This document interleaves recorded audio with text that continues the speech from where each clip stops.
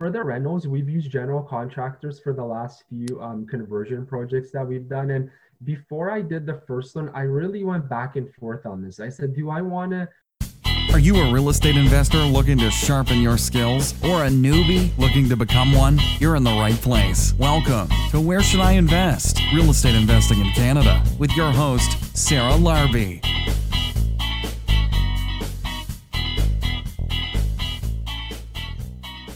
Welcome back. I'm Sarah Larbi. You are listening to Where Should I Invest? Today's guest is a fellow BRRRR investor. As you guys know, my favorite strategy, Michael Watch, who is a real estate investor and a coach. And Michael and his wife work together and they are each other's sounding board. And I think it's awesome when couples work together. He and I discussed how he got started and then how he moved to his next BRRRR deals. And he does a lot of conversions and they're actually very well done. I've seen a couple in person myself. We talk about just the ups and downs, working towards his goals, and also about how to successfully add suites into the basement or other parts of a single family property. We also talk about the importance of comparables when we're refinancing and a lot of things BRRRR related. So I hope you guys enjoy the podcast. And if you haven't yet, please leave a rating and a review. I would really appreciate it and it would help people find the podcast a lot easier.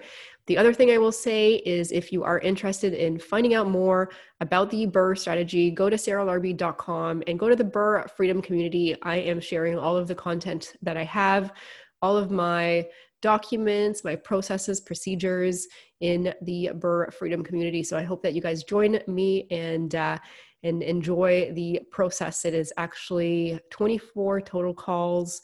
We record them so that you can go back and check them out as well. And I hope you guys enjoy this podcast about the BRRRR strategy with Michael Watch. Michael, welcome to the show. How are you? Good, Sarah. How are you? Very good. I'm excited to have you on. I mean, we've been connecting for a bit online and back in the day at the Right Club. And obviously you've done some tremendous things. You've definitely accelerated your real estate business, and you've built a great wealth of knowledge along the timeline. So, for those that may not know who you are, can you share a little bit of what it is that you do and just like an overview of what your strategy and your portfolio looks like today? Sure. So I am an accountant by trade. I work in internal audit right now. My wife also has a full-time job. So we're just living the 9 to 5 dream while investing in real estate, mostly in the Niagara region these days. We live in Hamilton. We used to own a couple of single family homes that we've sold off in the last few years. And so we just started with simple rental properties. Our first couple were all single family homes. And since then we've moved into BRRRRs, so buying those single family homes, but adding one or two legal suites to them to kind of maximize the use of that property, increase cash flow, and then try to take out as much of the money as we can from those projects through the refi. So I think as we've done that, we're trying to plan ahead and look at when is the best time for at least one of us to potentially leave our full-time jobs to focus on real estate 100%. So just enjoying the ride right now, enjoying the journey. Very cool. I love that strategy. I think that is the strategy of the future. Now that prices of singles are a little bit more expensive than they were 5 years ago, 10 years ago, adding a secondary suite and creating a 2-income property versus the one definitely helps with the cash flow. Now, when did you actually get started? Like, how long ago was it that you got started in real estate investing? And then when is it that you got started in the BRRRR strategy specifically? Yeah, so we were very slow at the beginning. It took us forever to actually kind of get moving. We bought our first property 12 years ago in Hamilton. And then it took us 7 years to actually save for the 20% down payment for the second one. So for those investors that kind of feel like they're not moving fast enough, we were as slow as you could go. So the second purchase was a townhouse in Hamilton. And then our third one was a few years after that. So, and the third one was truly, I'd consider like the first good purchase where the numbers made sense. And we were kind of working with the right agent at that time. It had a separate entrance to the basement. So we know that it had potential for the future. And so it wasn't really until about a year and a half ago that we did our first conversion that was in Welland. We bought an old single family home for just over 300,000, got a general contractor, put in a second suite, did some work upstairs. And that's when we saw the power of this BRRRR strategy, we were able to get back pretty much all of our rental costs and a little bit of our initial down payment and closing. And the cash flow was so much stronger than what we've ever seen on our previous purchases. So that's when we said we got to keep on doing this. And the market has definitely shifted, especially in the cities that we're buying. It's a lot harder to find these properties at the right prices, and the rentals have gotten a little bit pricier, but it's a strategy that I love. Yeah, absolutely. It's a great strategy. And you mentioned working with the right realtor. I mean, that goes to show like your team is, super important, because if you had the right team when you were first starting with your first or second one, you probably wouldn't have had to save for your second one. You likely had equity in that first one you could have deployed and invested rather than having saved for that. So good mortgage broker on your team, and that annual strategy call where you're like reanalyzing what you've got and looking at your goals is going to be important. So I'm glad that you're there. So you've been doing this for really actively, let's just say, a year and a half. Are you able to share like maybe a deal that you've done, like purchase price, the rental costs roughly, and like obviously numbers change all the time, especially with the pandemic, pricing of supplies has dramatically increased as well. But just in general, are you able to just give us some averages, purchase price, rental costs, holding costs after repair value, and what that looked like? Sure. So for the one that we purchased about a year ago, this was a single family home in Welland, Ontario. Just a 60-year-old brick bungalow with, it had a back entrance in this case. We bought it for 322,000. Our rentals were, rental and holding costs were 125. And then for the reappraisal, I put a package together for the appraiser. We were kind of asking for 500 or 510. We ended up reappraising at 485, just because there weren't many comps in that city at that time. No one's selling these nice legal duplexes, right? So it's hard to come up with a number. So with those numbers, we ended up leaving about 65,000 in the property. And we've never actually done anything close to a perfect BRRRR. Every property that we've done the rentals on, we're always leaving a bit of money in the property, which I'm totally fine with. When my goal, my target is to have as high of a cash flow as possible with every one of these long-term buy and hold. So if it means that we end up leaving that 20% down payment in, maybe a little bit extra, we're okay with that. So those are the numbers on that one. It's in Welland, those same properties are now going, like the unrenovated grandma special duplexes, bungalows, they're now going for 400, 420, 430 easily. So it's a lot harder to buy right, and there still isn't that many comps. If we can only reappraise at 500 or in the low fives, it really makes your numbers tight, right? And now we're going to take a quick break to hear from one of our sponsors. Hey, I just want to take a moment and interrupt the podcast to introduce you to my mortgage broker, Dalia Barsoum, and her team at Streetwise Mortgages. Because everything around us is changing, the world as we know it is not going to be the same. COVID-19, the economic crisis is a time of uncertainty for many of us, and the lending and real estate landscape, they're changing quite rapidly day by day. Today's financing and investment decisions are going to be different than the ones that we made yesterday. Dalia and her team are going to be able to help us maneuver through all of this.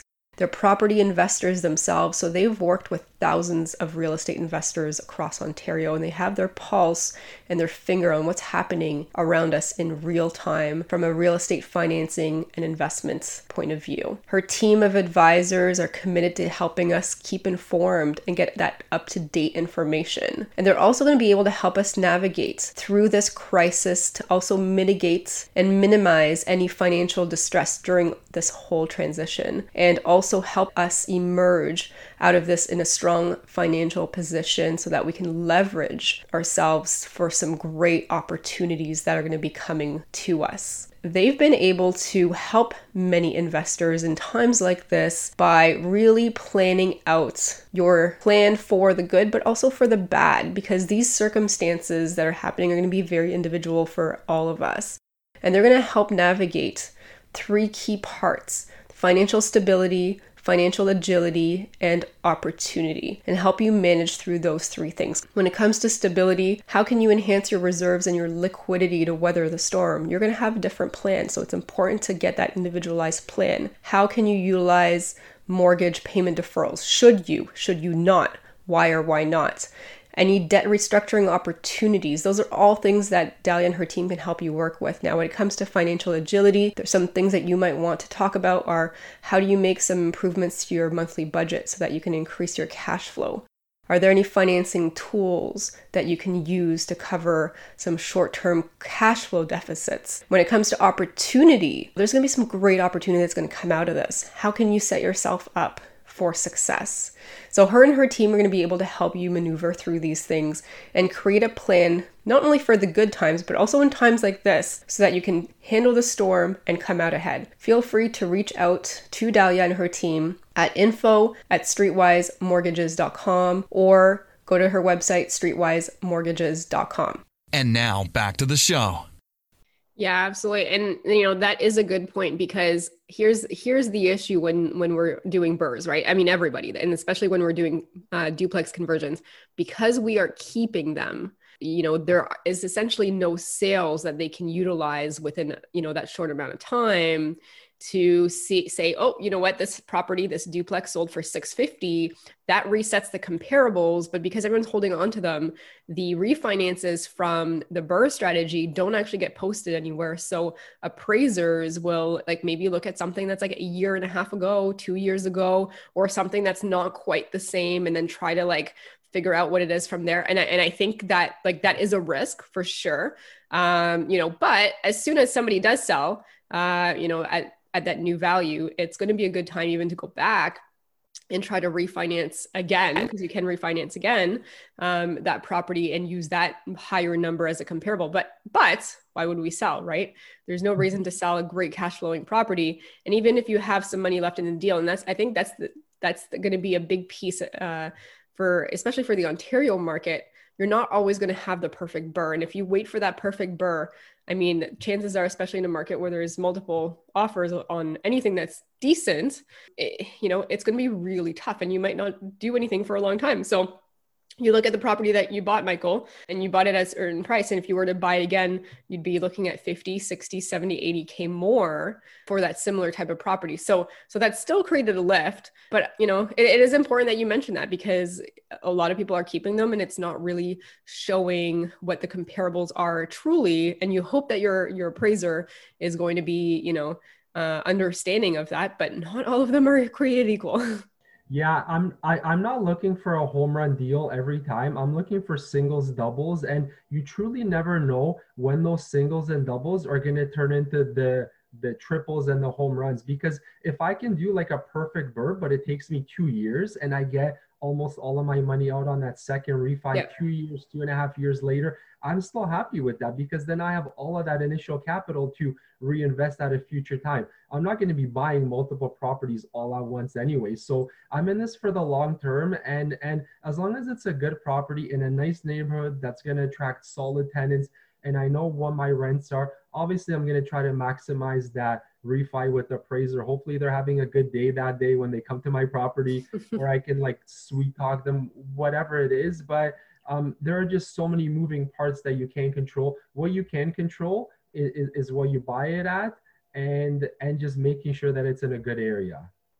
Yeah, absolutely. And, and you may be able to get that perfect BRRRR. It might just take 2 years, right? It might take another refi to do. And that's okay. Cause I'll tell you, when I first started, I mean, I saved for that first 1.5.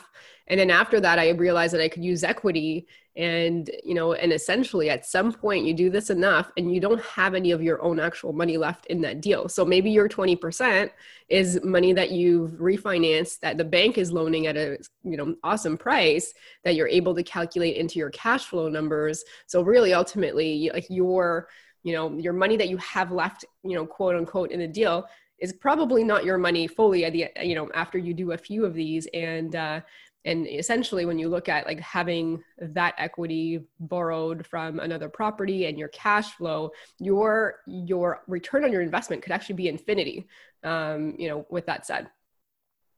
Yeah. After some time in the market as an investor, you are playing with the bank's money.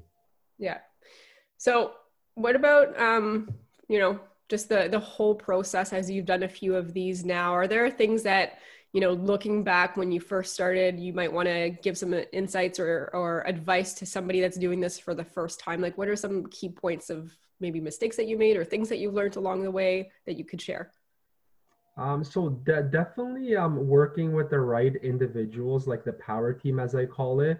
When we, for the first two properties, we were working with both a real estate agent and a mortgage broker that were very nice people, but they just didn't specialize in investment properties and working with investors.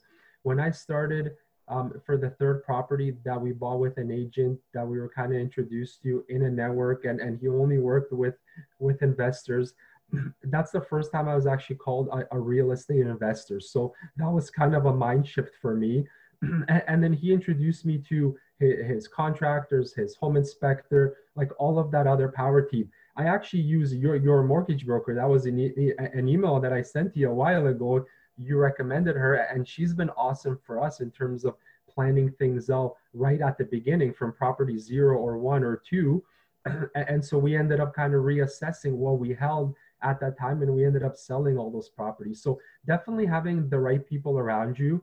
Recently, as I've started working with a coach and a mentor, I've realized how much having that person guide me and be alongside of me has helped me move forward so much faster. So even though we had experience and we've held properties for 10 years, like I truly don't know what I don't know. So having someone that's walked in that path already that can shorten my learning curve, that's been huge. So for any newer investor, if they have an opportunity to not spend money, but it's truly investing money in somebody, even if it's a few coaching calls, doesn't have to be anything like formal and for thousands of dollars, something small where you can just ask the questions that are serving as roadblocks for you. I think that goes a long way.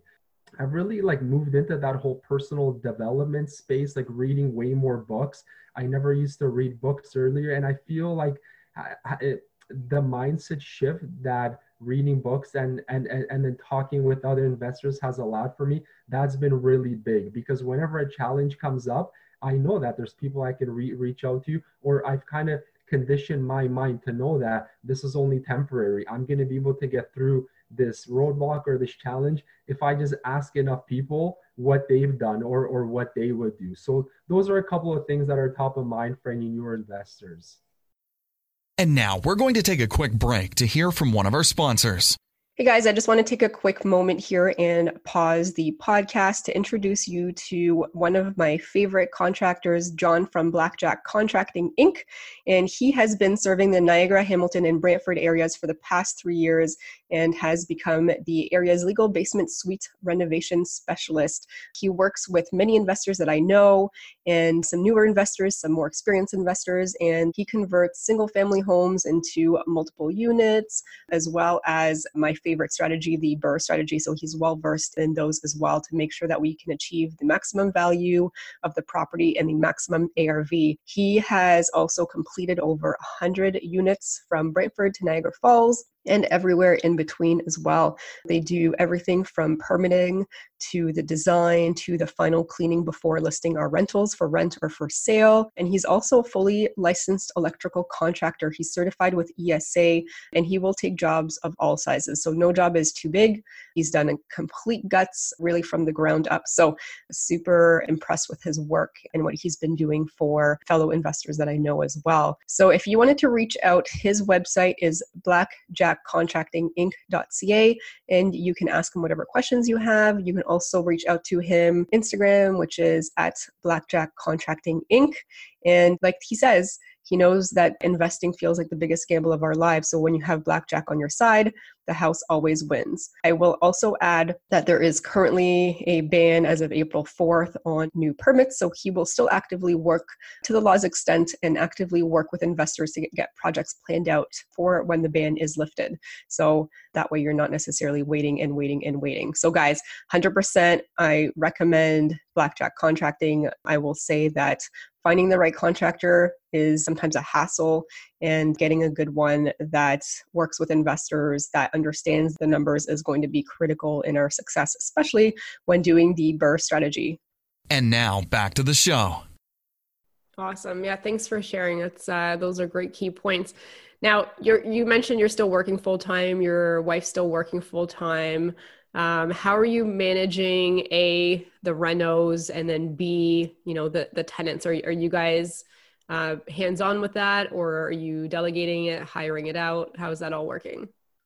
For the rentals, we've used general contractors for the last few conversion projects that we've done. And before I did the first one, I really went back and forth on this. I said, do I want to be the person that's ordering the materials, that's coordinating trades, that's there when the city comes and inspects at the different phases of the rental? And then I really decided, like, I'd rather pay the extra 10, 15, 20,000, whatever it is per project, just to have a general contractor that I trust. And most of my GCs are actually pretty good on social media, so I know what's going on when I'm at home, when I'm on Facebook or on Instagram. I can track the progress of the rental. So that's really taken a huge load off of us. We still run our numbers very conservatively, but we know that based on what we're paying for the property, we can afford having a GC do the work for us if it lets me focus on family, on my 9-to-5 job, and just thinking, like, how can I build this business? What kind of,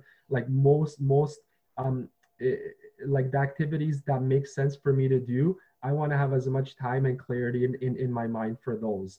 And also on the property management front, I still manage most of my units. We're going to be at 12 units when we finish our current rentals in a couple of months. So everything other than a triplex, I self-manage, mostly through just text messages. If there's an issue and the HVAC contractor, the plumber, the electrician needs to go, I send those guys. I have a couple of handymen, which are always hard to find and keep, but I feel like I have a couple of good people right now on the roster that I can just delegate to and send to the properties.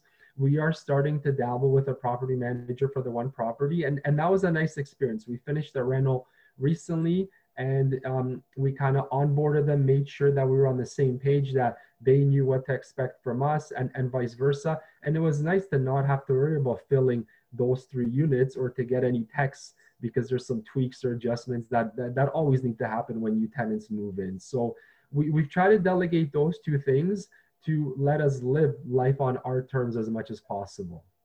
Yeah, absolutely. I mean, you weigh the balance, like you said, between time and money, and then how much time you want to be doing. Because I mean, I've done both as well, like where I was GCing it, and I've done it where I was at the cottage and I had a contractor like essentially like do everything from pretty much start to finish, with me being there very, very little.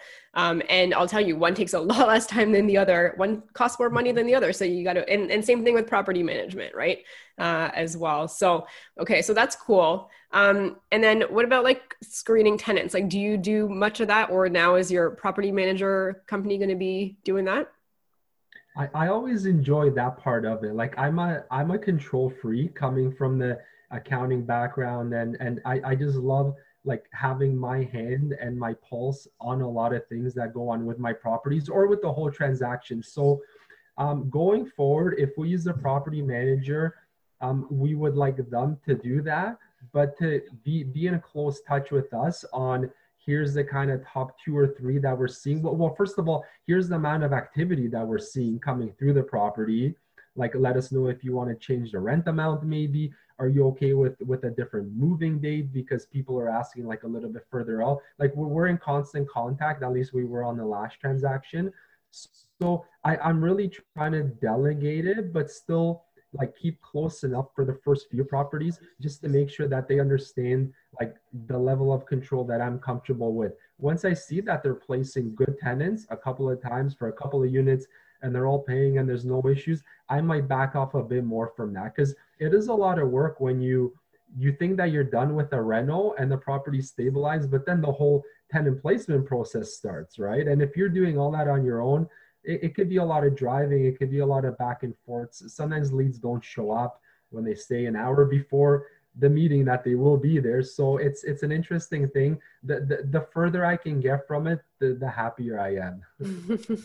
Yeah, no, absolutely. I mean, it is fun in the beginning. Like, I enjoy doing it as well. And I enjoy doing certain parts, but the driving back and forth, I usually will find somebody to do that piece for me. And, I've also trained people on my tenant screening course to like just essentially do it from start to finish, which now they're starting to do. And I'm fine with paying for that. Sometimes it's just like, if you want to focus on other things and you've done it many, many times, and the person that's doing it is also going to do a good job, at some point, even though I enjoy doing it, this is kind of the stuff I'm starting to also delegate out as well. So it sounds like you're doing that too. Now, I know some investors are, some of them renovating the top unit, getting the tenant in, and then continuing with the basement. Are you waiting for everything to be done and essentially fill them in at the same time? Or are you doing one unit, filling it to get some of that money, and then finishing the other part?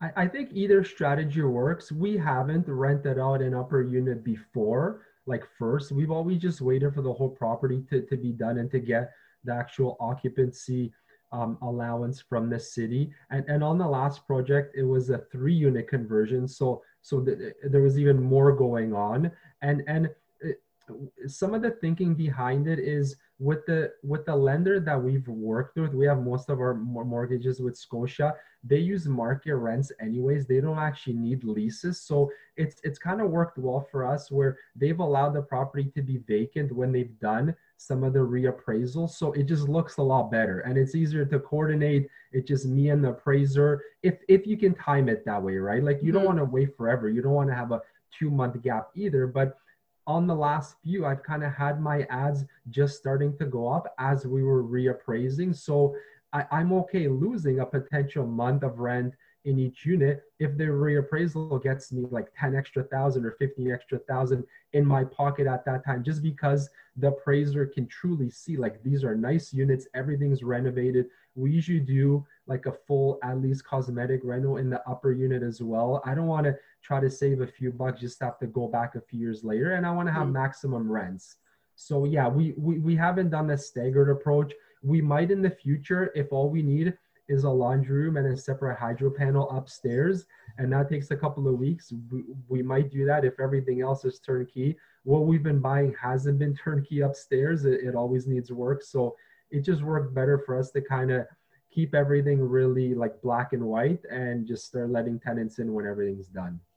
Okay, awesome. Thanks for sharing. Now, are you doing this with your wife or like by yourselves, or are you bringing in JVs to help you with these projects? So far we have one JV. Everything else we've done on our own. And the JV topic is really interesting because a lot of investors are first of all talking about it on social media and just weighing the pros and cons, right?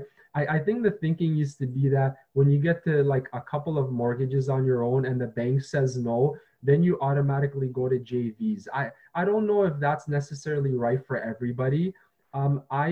When I move further into JVs, I'd rather do more JVs with less partners. I definitely want to be sure that it's individuals that I like. It's a marriage, right? It's at least a 5-year deal. So I want to make sure that I'm doing it with the right people where there's total trust. And if you like go over on the rental a little bit, or you can't find tenants right away, that you don't have this other partner panicking, right? Because it's only a matter of time before something doesn't go according to plan, right? And you just want to have somebody that's reasonable and on the same level. So I feel like it is something that we're going to move further into. We haven't really had the need. The one JV that I've done so far was a really like strategic one because we're both learning a lot from each other. Even though our roles are very clear, one is active, one is the passive one. We are still just sharing so many ideas. It's like a mastermind whenever we get together. So there's a lot of synergies, but what we've done actually, instead of additional JVs, we've done a little bit of private borrowing from family and friends to kind of help us bankroll some of the rentals, because we've had like 2 rentals going on at once. So that's a decent amount of 20% down payment money. And then the rentals are all like at least 100,000, maybe a little bit more. It's a lot of money to be out until the refis actually happen, right? So for us, based on our goals, which is like getting to a certain cash flow number, doing things mostly on our own with a sprinkle of the right JV partners, that's worked for our strategy. I know other investors that are absolutely killing it with a lot of JVs, all with different partners, and that works great for them, right? So I think, especially a newer investor that's seeing on social media like JVs, you just need to like listen to your gut and go with what works best for you. Yeah, absolutely. That's really well said. And you mentioned goals and you mentioned lifestyle. Like, have you seen some of the things, your lifestyle change and evolve as you've been investing? Like, what are some of the things that you might have implemented that maybe 10 years ago or 5 years ago you weren't able to do? Like we've always done a couple of vacations a year. It's kind of changed with COVID, but I think one of the biggest changes has been in my mind. I now have this like fixed mindset that I'm not going to be stuck in this 9 to 5 forever, and that's an amazing feeling to have. It's like I've discovered this like secret investing strategy that even though I'm engrossed in this every single day, so it feels like everyone's doing it, but actually very little people are doing real estate investing or like running their own businesses. So just having that like idea, knowing that I'm not going to have to work for somebody all my life, but that I'm literally maybe 1 year or 2 year away from having total freedom every single day, knowing that I do, that's been a huge benefit. Yeah, so like there's probably so many other positive things that I can't think of now, but like it's truly like given us the freedom to know that it's only a matter of time before we're gonna break free and spend every single day the way that we want to. Very cool. And you mentioned like one of you at some point will leave. Do you think it will be you first or her first? I feel like we're having this conversation every week now. As things are kind of getting like busier, and we have more potential partners approaching us, people that either might want a JV, or that might want to lend us money, or maybe even bigger purchases, which requires more time and more coordination. So it's only a matter of time. I think it might be me, just because I've been so involved in this. I've kind of used my wife as a sounding board on all of the key decisions, and it's great to have a partner because she has a very busy full-time job on her own, but it's great to have somebody that isn't in this like all the time like I am, that I can just kind of explain a question or scenario at a high level and have her say, yeah, yay or nay, sounds good. Like she's never seeing any of these properties, and it's probably a good idea because we're not renovating we are renovating to rent. Even though we do nice rentals, it's not at a level that maybe we would expect in our home, right? You're not going to get all that money back, so it doesn't make sense. But I feel like I've used her like in a really good way just to get perspective and to get her side of things on many key decisions. Very cool. Now, were you both like into real estate at the same time, or did one of you start with this idea and had to convince the other? Like, how did that all play out? I probably owe it all to her. She actually owned these like two pretty crappy townhouses in Hamilton, if I have to say, when we first met. And she ended up selling one of them right after we met, and we moved into the other one. That was our first like principal residence together. We kind of renovated, and then we sold that one off too because they weren't in the best areas. So after we had like she had some of that experience, then when we bought our first one, I just kind of went along with it. But I do owe the whole idea of investing in a rental property. Just have tenants pay off your mortgage. It might take 25 or 30 years. Like that was hers from the beginning. Since then, I've kind of passed her a little bit on the amount of time that I spend in real estate investing, but it works really well. Like both of us, it's important to have both people, if there's spouses, on the same page and align with the strategy that you're doing, because there are nights and there are days where I need to be away from the family because I need to take care of something, a rental or a tenant issue or anything like that, or there's a deal that I'm looking at. So it isn't like you need to have the right balance, or the other person can support and can hold up things on the home front. Yeah, absolutely. I mean, it's great to have, you guys working as a team that way. So with 12 units, you mentioned you've got to step out here and there. And, obviously real estate's amazing. I mean, I retired from it. You're on your way there, it sounds like, as well, fairly soon.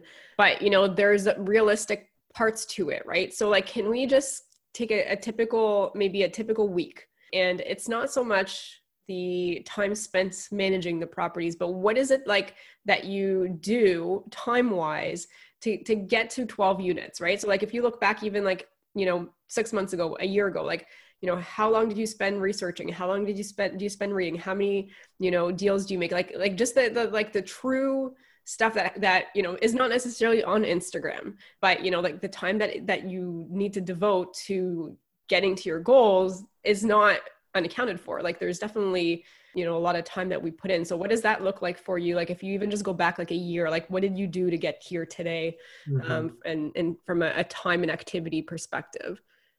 I wish I had kept a log of all the hours.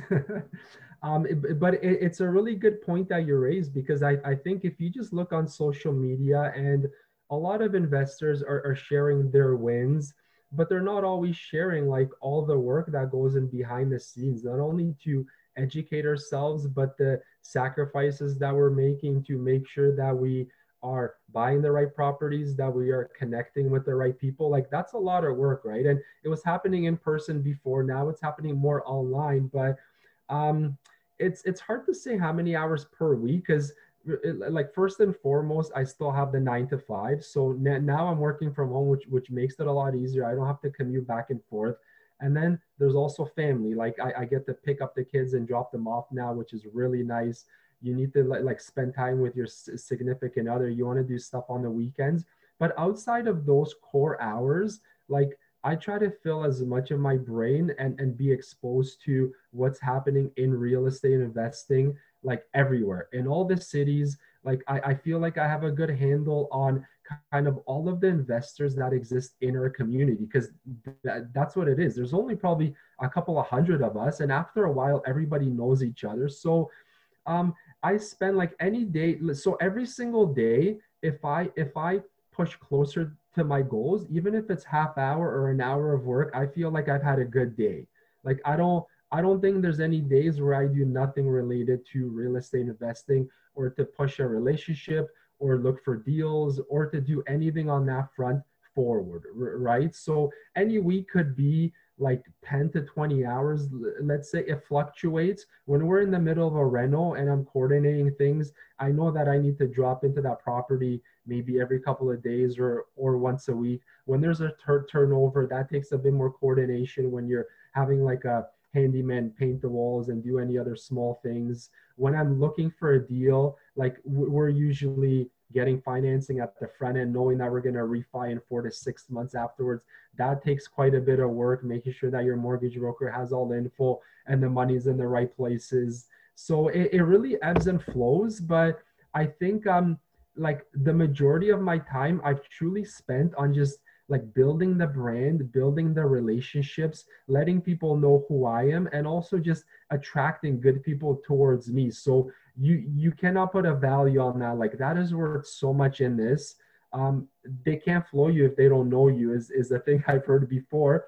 But it's also like sharing that like good kind of positive brand out there with people, so that they know what you stand for. Because when it comes time to doing bigger deals in the future, I know that that's worth so much, right? I've had one JV partner recently that reached out, and he basically started the conversation saying like, I've gone through your Instagram, I've gone through your Facebook, I saw what you do on LinkedIn, like I feel like I know so much about you. So all of those hours, like that's what they're going into. It's about like growing and building out there, so that not only are you building what you want in terms of the assets, but you are building like almost a brand out there, so that people understand you. So a newer investor might have to spend more time every single week educating themselves and connecting with the right people, and just knowing who are the good brokers in this industry that everyone's using. There's probably 5 of them. Like, who are the good real estate agents in Brantford or in Hamilton or in the Niagara region that many of these successful investors are using? I want to connect with those guys. So that takes more time at the beginning. Once you have that system, once you find a good contractor, you don't need to maybe get 3 or 5 quotes every time, which also takes a long time, right? You just go to the same guy and you know he's going to give you a reasonable price. So I've done a lot of work on the front end, And now it's just kind of cultivating and just keeping all those conversations going. Yeah, absolutely. And it's a tight knit group, like you said, like there might only be 5 brokers that really work with investors. There might really only be 10 realtors that like we all go to. Like, you know, when you look at all the investors out in Ontario or Southern Ontario, there's probably like not as many as people think. It's going to be those people that we gravitate towards just because they have that experience and they're able to help propel us to those goals and know what the strategy is and that kind of stuff. So that is cool that you mentioned that.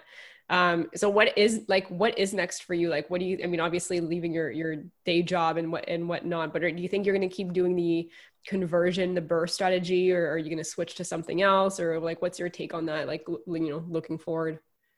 I feel like every day is a battle against shiny penny syndrome. It's when you hear of an investor like killing it with a cottage or a short-term rental, or like all of these people are moving from the smaller properties to the apartment buildings, like they just got their first 6 or their 10 unit. It's so hard to kind of keep focus, but I'm really trying to stick to that 2 to 4 unit property. We haven't bought anything that's already had existing units. It's always been adding additional units, and I feel like I have a pretty good system from the finding the deal to the all the way to the refi, and just knowing how every step works and roughly how the numbers are going to turn out. And it's worked well for us. If we could do 1 or 2 of those ourselves, I'll be very happy before I kind of lose that mortgage financing ability in the future. If we have a couple of JV partners that come online and they are somebody that we could see ourselves growing with, I think focusing on those kind of couple of unit properties would be great.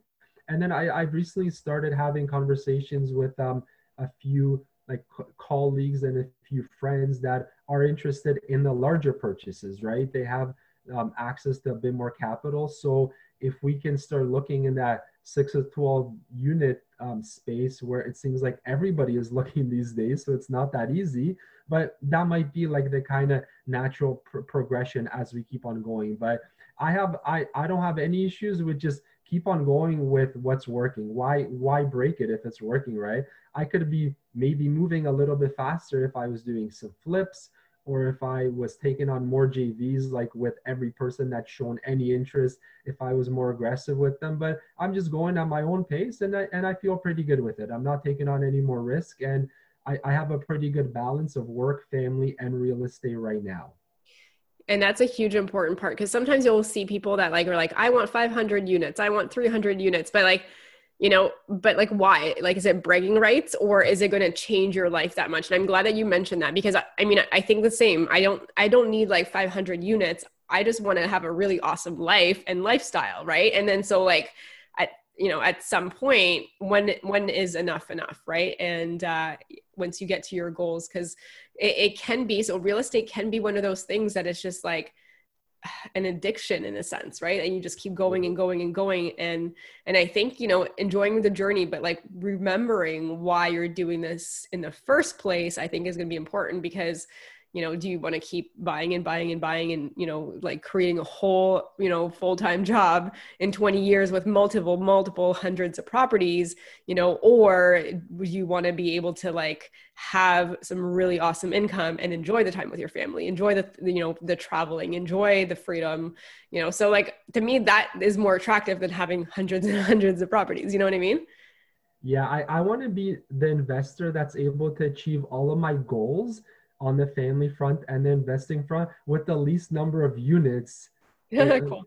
right? Yeah. Because the more units that you have, like you stop to manage a property manager, there's always going to be things that come up. So if I can just make my life as simple and as efficient as possible and just dedicate my time to the things that I truly want to be doing, like I'm really hustling right now, every single day, every week, because I'm in that growth phase. I'm still building, I'm still working on those goals. Once I reach them, I just want to be a lazy couch potato. I want to be playing video games. I just want to hang out with the kids and the family outside and just travel, right? So I don't need 100 units. I might get there one day, but right now I'm truly focused on that next goal, which is allowing like more of that time freedom to happen for one of us.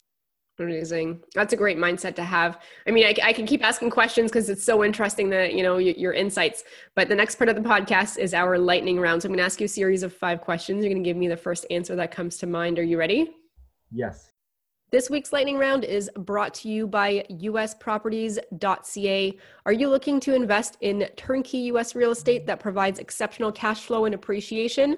If so, reach out to James at usproperties.ca or visit the company website, usproperties.ca, for more information. All right, question number 1. What is your favorite real estate investing book ever?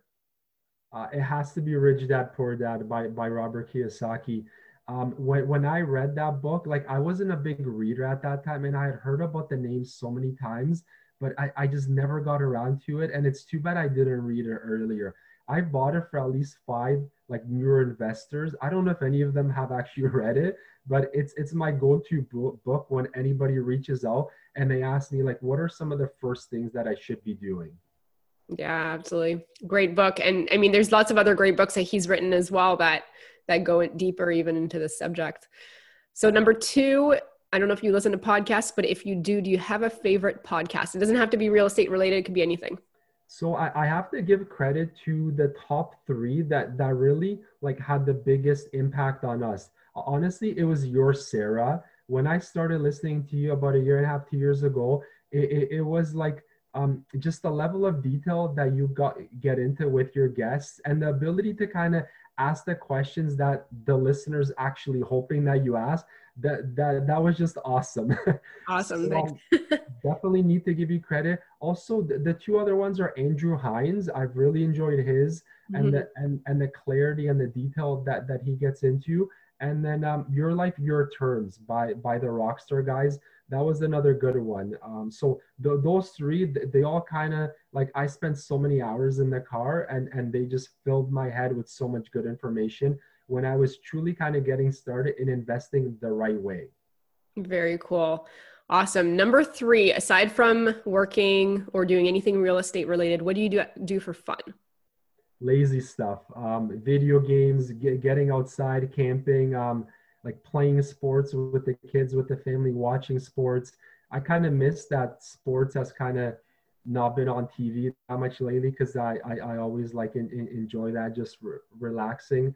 I feel like all of us are just hustling and spending so much time on our businesses and trying to grow, trying to educate ourselves. We also definitely need to find time to just cut back, relax, and to like disconnect from everything that we're doing on a daily basis. Yeah, absolutely. How old are your kids? 10 and 11. Are they interested or showing some interest in what you're doing from a real estate perspective yet?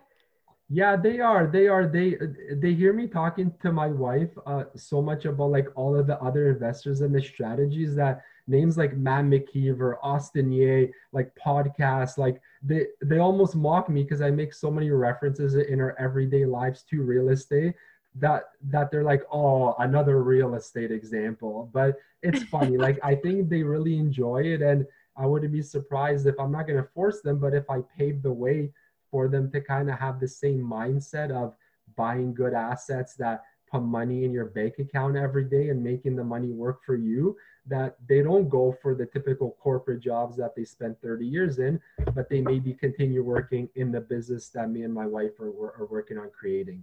Very cool. That's awesome. I love that. Number 4, if you lost all of your assets and all of your net worth tomorrow, how would you start again? I think with the knowledge that I have and the expertise that I've gathered, I would probably try to find other people that with money that I could partner with, that I could bring value to in terms of finding real estate. I think I would also try to find a coach or a mentor that I don't necessarily need to pay them for, but there's other things that I could do in exchange that would help them, like bring value to their lives, where if it's a win-win, that would kind of help propel me further as well without having to spend money, right? And the last thing, I think, as I've started working with my coach, I've really enjoyed the kind of ways that which I'm sure that you do the same with your students, and the value that he brings to me and the way that he kind of makes me tick. I could also see myself getting into coaching in the future if I needed money, because I just love sharing. I love educating, especially newer investors. All right, very cool. And last question, number 5, if somebody has $50,000 and they want to get started, how would you recommend they spend that money? It's the advice I've given to a couple of younger people or just people that don't own properties. It's definitely some form of house hacking. If they are able to, and they're in a position in their life where they can move into that property, you can buy a single family home or a duplex and only put 5% down. You could get a 3-unit or a 4-unit, and I think it's only 10% down. So I wouldn't get into like a big reno because then you might end up putting 20% down anyways. But in some markets, you could spend like 30, 40,000 as a down payment, get into a property, live in one of the units, and basically live for free. And then slowly renovate the other units. And then before you know it, you spend some time in the market, you can do a refi and then use that money to kind of keep on growing. So that's the advice I've given to a couple of other investors that have had limited capital. That's excellent advice, 100%. Right. And especially if you're going to be house hacking and you're able to do it, that is a great way to get started with that money. So thank you so much. Michael, where can my listeners reach out and find out more information about you? Best place is probably Instagram. That's where I share most of my journey and the day-to-day and like the behind the scenes things that we're doing, which is at Watch Properties. So WACH Properties. And then on my Facebook profile, just Michael Watch, Michael without the E. I'd say those are the 2 best places. If you go to my Instagram, all of my contact info is on there. Very cool. And I always ask this at the end, any final last words of advice? Go at your own pace. Don't follow what everyone else is doing on social media. It's only going to cause stress and anxiety. Do what feels right for you. If it's going to take you longer to buy that first property or that second or that third one, or you are paying a bit more money than other people are, just do what your gut is telling you. As long as you're following the right fundamentals and you're surrounding yourselves with the good people in this network, in this industry, you are going to be so far ahead of the majority of the general public. That's my advice. Very cool. Michael, thank you so much for being on the show and sharing some amazing insights. No problem. Thanks for having me on, Sarah. Appreciate it. Hey guys, before you go, I wanted to ask you a question. What's stopping you from starting or growing your own real estate investment portfolio? I know for me, before I started, I had plenty of reasons, and at the time they all seemed very valid, but as I started my journey, these reasons slowly fell away, and eventually only one reason remained. What was actually stopping me was having a proven, actionable, repeatable system. I didn't have that. And the way that was going to change was by investing in myself, learning, listening, and looking for ways that worked, and also, most importantly, discovering what didn't and not making those mistakes again. Fast forward to today, I now have a proven, repeatable series of action steps that has enabled me to build my 7-figure portfolio consisting of multiple homes, and I'm able to manage that in 2 to 3 hours a month. Is that something that you would want? Well, I've actually taken all the knowledge I've accumulated and put that into a comprehensive step-by-step online program. It's called Rise, and it's a program that will help you from where you are now to where you want to be faster and with less of the headaches that I had. So it consists of all the templates and the resources that I use, plus over 40 instructional videos that you get lifetime access to for just a small one-time investment.